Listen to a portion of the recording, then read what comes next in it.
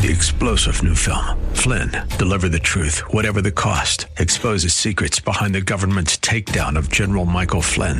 Flynn knew what the intel world had been up to. He ordered the first audit of the use of contractors. This set off alarm bells. He told the truth. He was the most dangerous person for Donald Trump to hire. They had to get rid of Flynn. Flynn, deliver the truth, whatever the cost. Available now. Watch it today. Go to salemnow.com. salemnow.com. Well, welcome back as we head into hour two. The man of the moment is David Schweikert. He represents us here from Arizona in Congressional District 1. But, man, David, you must find it exciting when the main news in Washington is right up your area, the kind of thing you've been talking about and dealing with for 20 years or so, huh? But I find all I do is I've talked to probably 3 or 4 reporters today, and not a single one of them liked anything I had to say. I'm not a reporter, but I will like it. Okay. So you called me about the debt ceiling. Yeah. You wanted me to walk you through the actual mechanics. Yeah.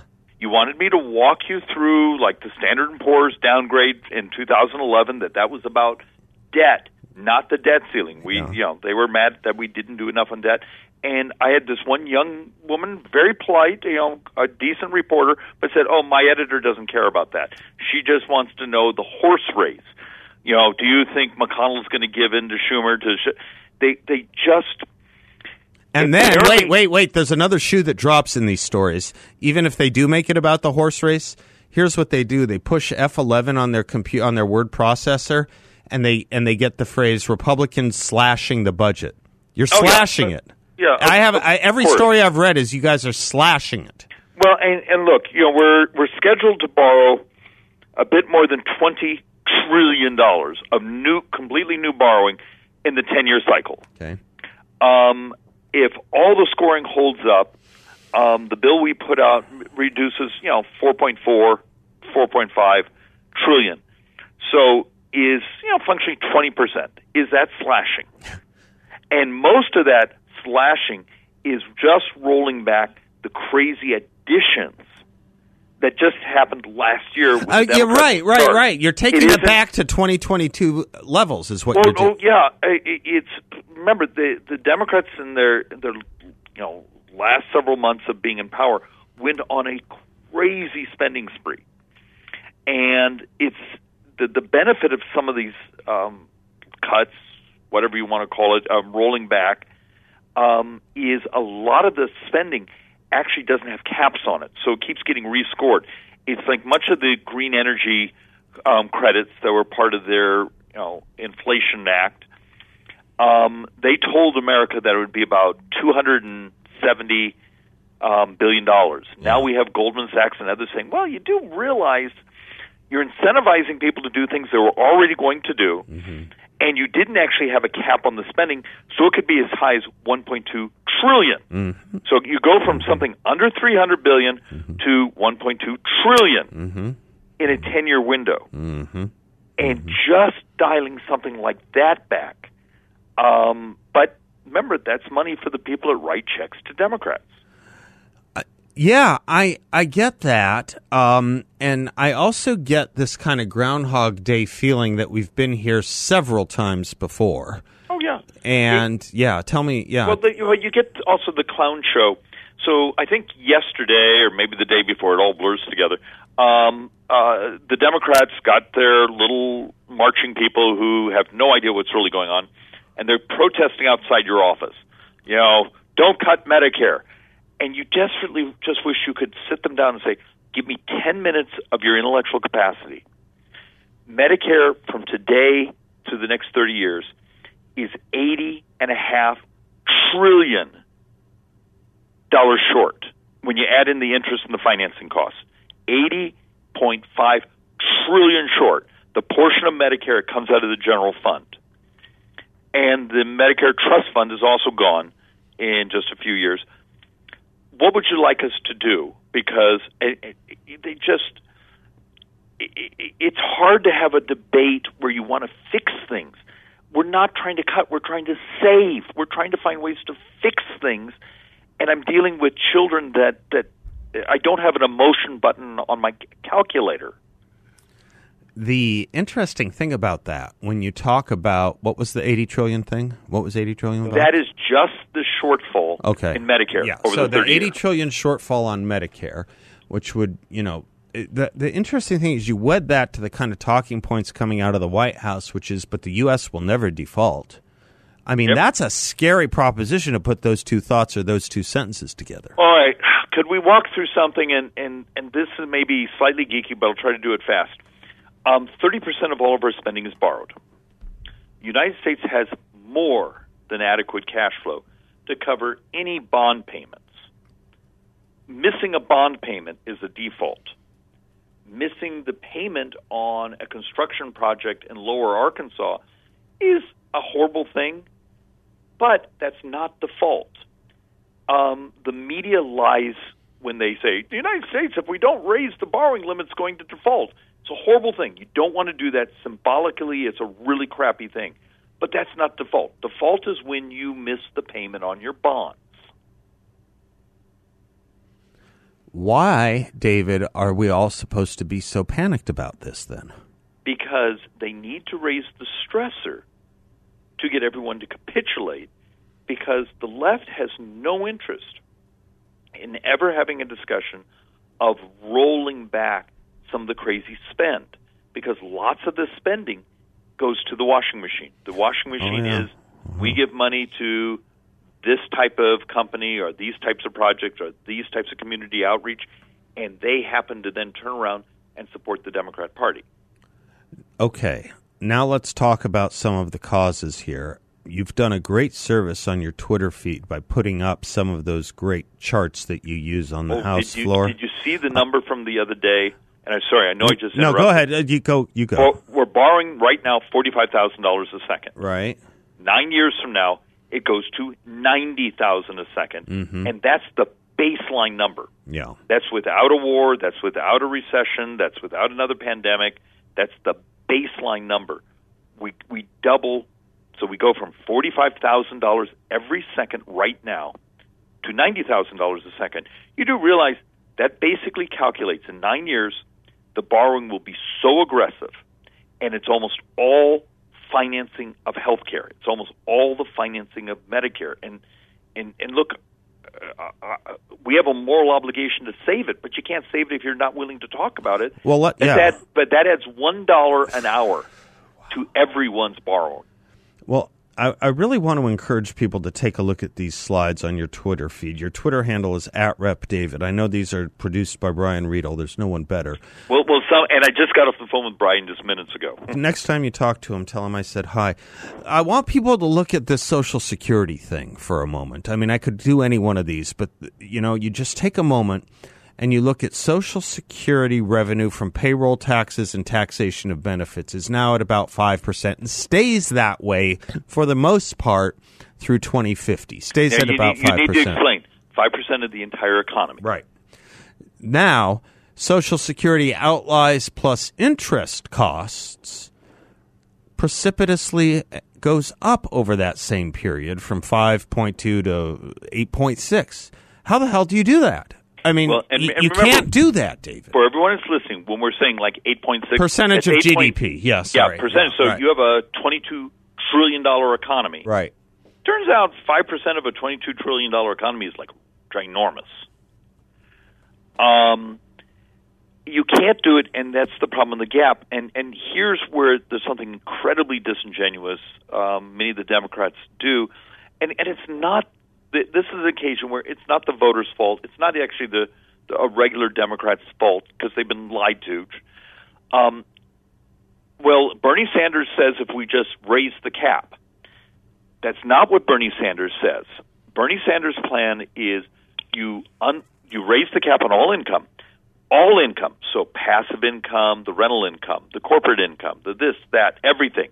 It's not like we do today where it's your gross income. Right now it's up to $160,200. You pay that, what is it, 12.4% FICA tax. For if you get a W-2, your employer typically pays half, you pay half. If you're self-employed, you pay all of it. But if you raised and said no income cap, but you kept the current Social Security formula, so your benefit would go up, that only covers 17% of the borrowing. So when Bernie Sanders talks about, well, if we just raise the cap, it's not just the cap on income, it's the cap on everything in the economy. And that's how they do it. And even then, it doesn't cover the shortfall. Do you need to go, or do you want to stay another second? No, I'm good. You're good. Representative David Schweikert is our guest. He and I will be right back.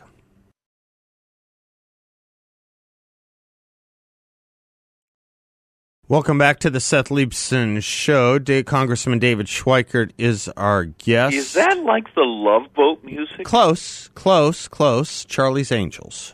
Oh God, it was bringing back like horrible memories. So. What's horrible about those memories? Charlie's Angels, Love Boat, Oceans, Love, exciting and new. Come aboard. We're whatever. Expecting you. Yeah, thank you. I wasn't a big television fan back in the. Are you now? No. Are you now? It's the problem is there's this frustration of you're a news junkie, but so much of the news is crap. I know. And I know I'm hurting some people's feelings, but you have this interesting perspective. Okay, I'm blessed. I'm incredibly blessed. I'm a member of Congress. Okay, I'm a senior member. I'm like, number 4 on Ways and Means Committee. You're the vice chair of the Joint Economic Committee. Which means that we rotate back and forth the chairmanships to the Don't Senate diminish and the it. House. It's a great thing. So next year, I think I get the chair. I'm chair. Yeah. And that's why I get to talk to Brian and other people. But when you're in the meetings and then you watch the television on the news, going, that's not how it happened. I know. Well, you lived it also in your experience. Well, I was listening to Adam Carolla say this about something on his podcast the other day, and it's eminently true. You know this, I know this. If you've ever read a story about yourself, ever, on anything, whether it's menial or major, you will see how much they get wrong in that either menial or major story about you. Easy stuff to find out, easy stuff to not bollocks a quote from. Now extrapolate that over any issue of public policy. It's eminently true. Actually, Carolla got that right, though I have a simple solution to that. Yeah. I've never read my press. Well, sure. I understand because that. I find I understand the point of not, and I affirm it, but the point abides. If you can see it about yourself and how wrong they get just easy stuff, like the year of your birth or where you went to college even, now extrapolate that to debt or foreign policy. Remember where we were starting. We were talking about the debt ceiling. Yeah. This is serious stuff, but there's more going on. Mm-hmm. It's one of the few stressors. Republicans control the House with a very slim majority. The Democrats control the Senate and the White House. You're only given a couple leverage points from the way the Constitution is designed. Oversight in the budget, and this happens to be sort of budget-related. But it's not the budget. Remember, they are two different things. This is the credit limit. Mm-hmm. So can you use that as a stressor to at least do the right thing, convince markets you're taking seriously the financial position of the country, also deal with a number of spending mistakes. Mm-hmm. And there are a number of Democrats who will admit that they didn't know the legislation they voted on a year ago had certain things in it and didn't have caps, didn't have certain controls, but they still won't roll that back because that's not the party position. And there's what the sort of frustration is you get reporters calling you saying, so what do you think? Who's going to give in first? And they want the horse race story, not the economic facts. Yeah. Well, of course, that's what's interesting to them, and it's also, I guess, easier to understand at a certain point. Has, by the way, on just kind of not the horse race, but the horse track, has the Democratic Party changed a little bit? I keep seeing these old clips, this fun game we play, of old clips of Schumer saying willing to compromise on spending and that sort of thing. Has that changed? Have things gotten a little more smash mouth or? Yeah, it's gotten more smash mouth, but part of that reason is there are no blue dogs left. That those conservative Democrats that used to be more from the South, they were either they were pro-defense. We used to call them blue dogs, maybe? Is that? Do I, I think that was the term blue dog. Yeah, I'd be embarrassed if I got it wrong. Yeah, me too. They sometimes now try to call themselves New Democrats, but there's very few of them. Yeah. And, it was only 10 years ago, 15 years ago, that was a third of the Democrat conference. Now there's almost none left. Okay. And to the other side, there's really not a lot of moderate Republicans in existence. Even with our winning the majority, we took a number of seats in New York. Mm-hmm. And, that's a tough political environment. There's people like me. I'm in a 50-50 congressional district. Mm-hmm. But we're all still very fiscally conservative. The environment's different. And there's a lot of these people that raise their campaign money basically by being a jerk. Mm-hmm. Say really aggressive things, say really nasty, say things over the top, put it out on your social media, and people send you, tens of thousands of people send you $25 across the country. Mm-hmm. So we incentivize a lot of the bad behavior now. Mm-hmm. One of the things that I want people to understand too, David, and you do this almost every week on our show, but it can't be done enough. On these wonderful posters or boards that you've put on Twitter, is getting people to understand what you have to work with. It's amazing the shift from what a lot of people know from the 1970s versus today. What's mandatory? What's defense? What's discretionary? It really is. Something, and I'm sort of testing this as to help people see. In mid-1970s, for every dollar it went to to cover our obligations to seniors, Medicare, Social Security, $5 went to young people. Yeah. Okay. Today, that's reversed. Today, $5 go to seniors for every $1 goes to young people, and a lot of that is a combination just of our demographics. We had a baby boom population that was young in the 70s. Now those people are moving into the retirement age. So it's a demographic bubble.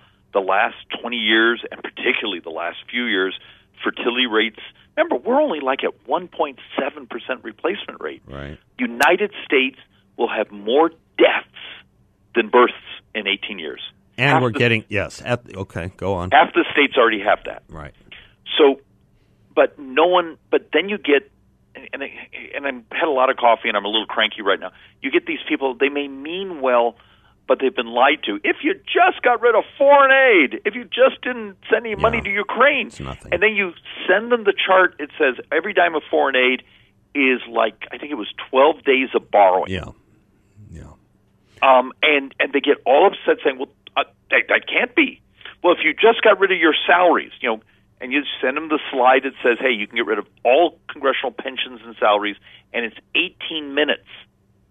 18 minutes of borrowing for an entire year. Once again, we're borrowing $45,000 a second, and in 9 years that goes to $90,000 a second, and almost every dime of that is the growth in retirement costs. And but it's fixable if you get people willing to actually be adults about the math. All right, go get him, David. Thanks for always spending such time with us. Love it. All right. Goodbye now. And enjoy the music, by the way.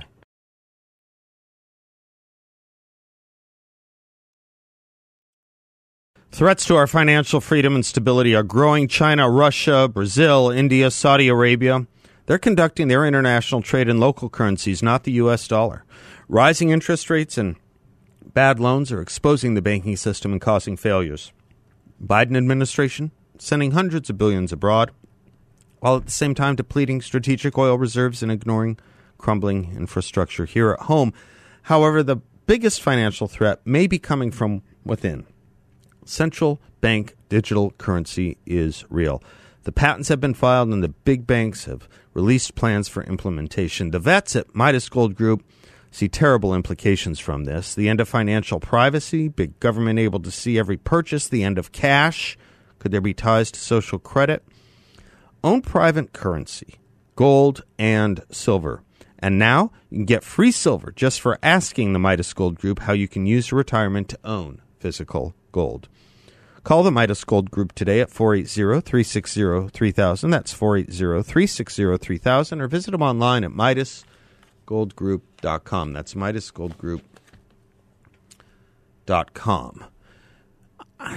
I try and get a pretty good bead on cultural trends and which way things are moving. And one of the ways you do it is kind of looking at cultural anomalies.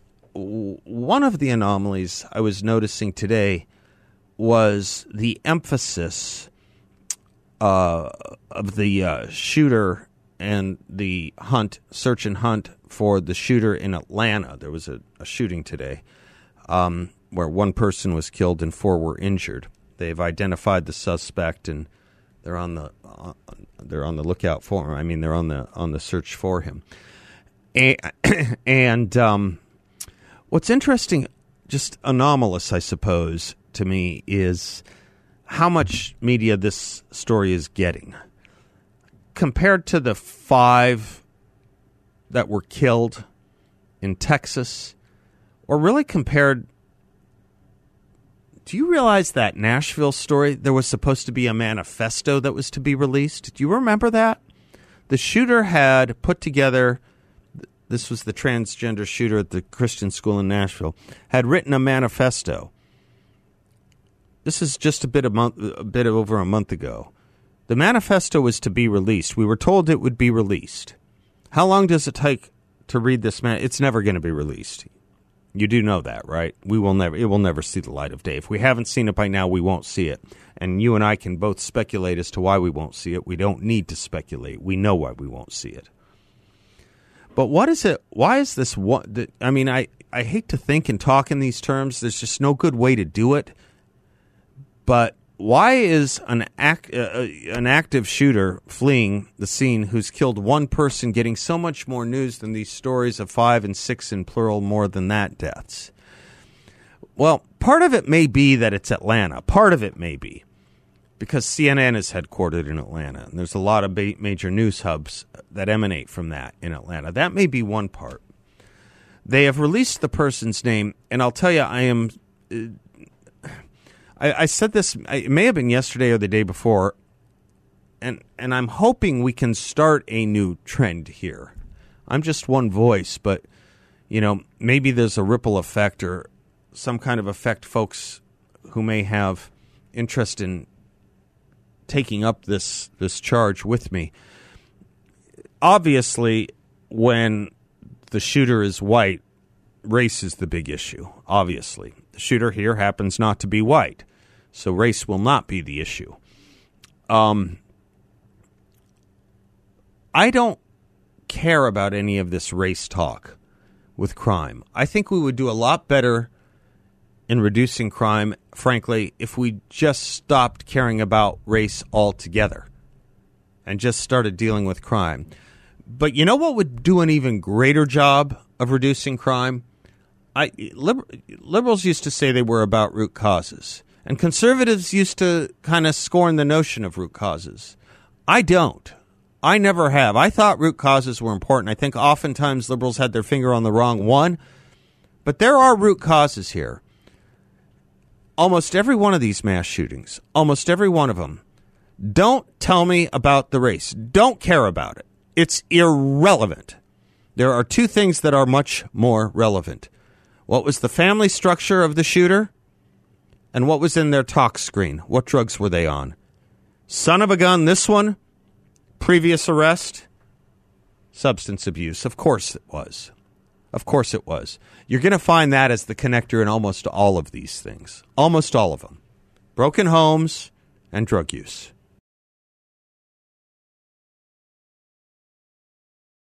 I have a great producer in David Dahl. I also have great ancillary producers. Do you know what an ancillary producer is, David? They're listeners to the show who are continually helping out. And one of my greatest, maybe he's the chief ancillary producer. They're not on salary. It's a volunteer position. So they're amateurs, which means not good. Not good. It means for the love of it. They do it for the love. Amateur and amore are from the same root, okay? Why are you looking at me like that? This is not a scolding of you. It's a scolding of me. I'm reporting on myself. One of my ancillary producers is a dear friend named Steve, who listens with exquisite specificity to everything I say. And when I was talking about in the previous segment root causes and how the hit used to be that liberals would want to talk about root causes, particularly when it came to issues having to do with crime or, for that matter, poverty. Those were the big ones. Root causes were a big thing about once upon a time, and conservatives were critics of that.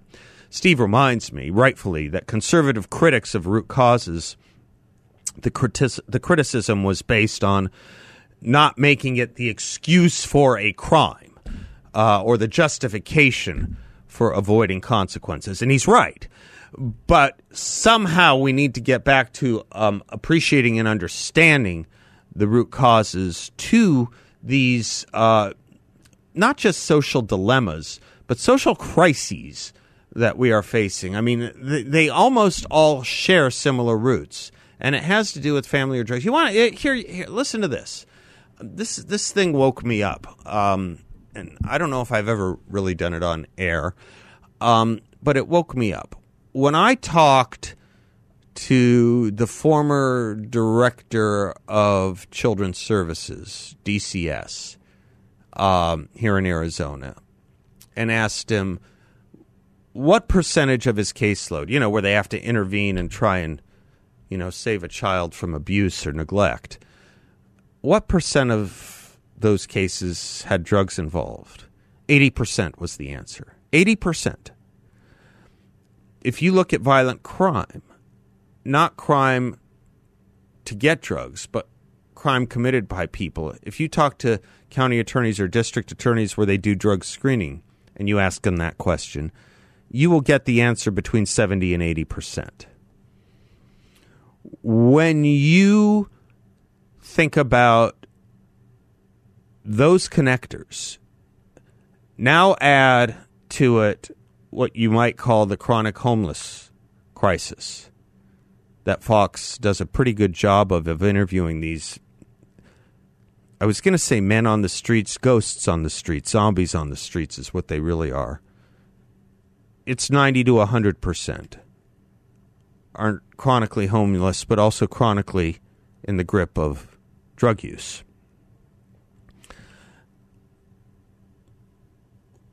You want to talk about root causes.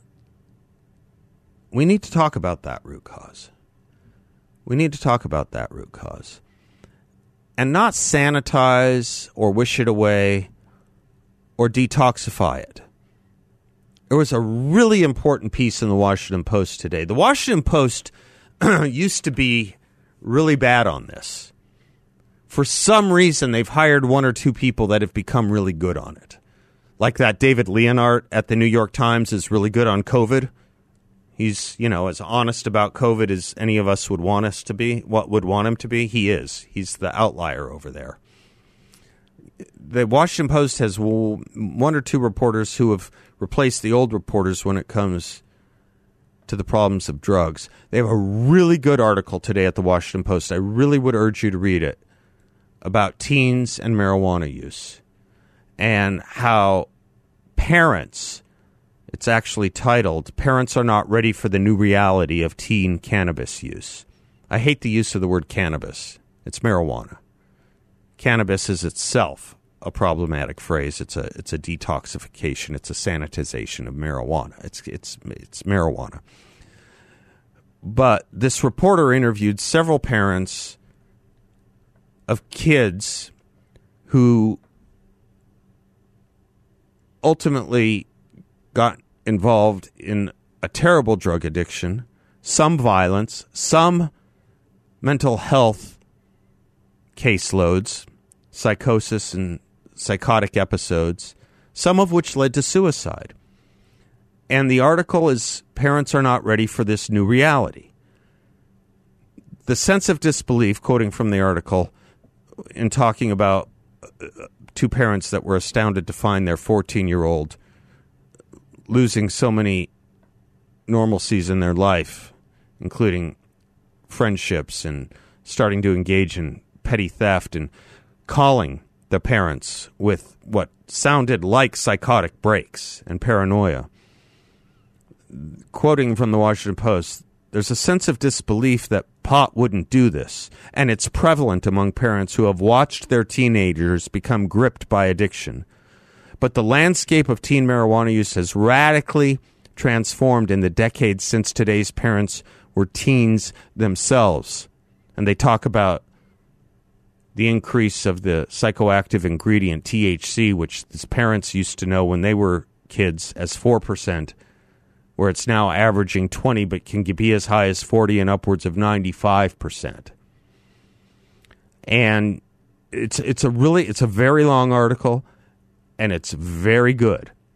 As the addiction develops, parents often describe a common pattern of decline and disengagement, the distortion of a teenager's self and sense and personality as they grow removed from things they once cared about.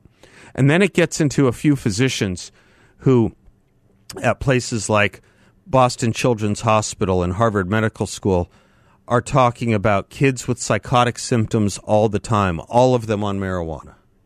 All of them regular users of this high-potency marijuana.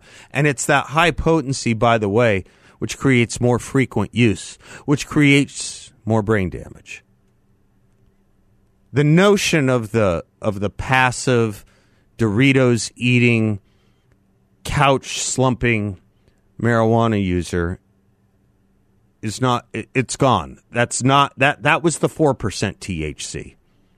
This one today is far more likely to do far more damage than any of that, and far more likely to be involved whenever you see one of these acts of mass violence committed by a teenager or a young adult. I know, it's hard to believe, right? It's hard to believe because you thought marijuana would just make a 7-Eleven run for Cheetos and Doritos. It's not. And you increasingly look at these school shootings and the violence that's taking place at schools, you're going to find marijuana in those kids. That's what you're going to find. Alyssa Findlay wrote this up at the Wall Street Journal, but the Washington Post today has a great article on it. You want to get to root causes? Let's do it. Let's join the fight for root causes and start saving our society from homelessness, from crime, and from the explosion of mental health disability.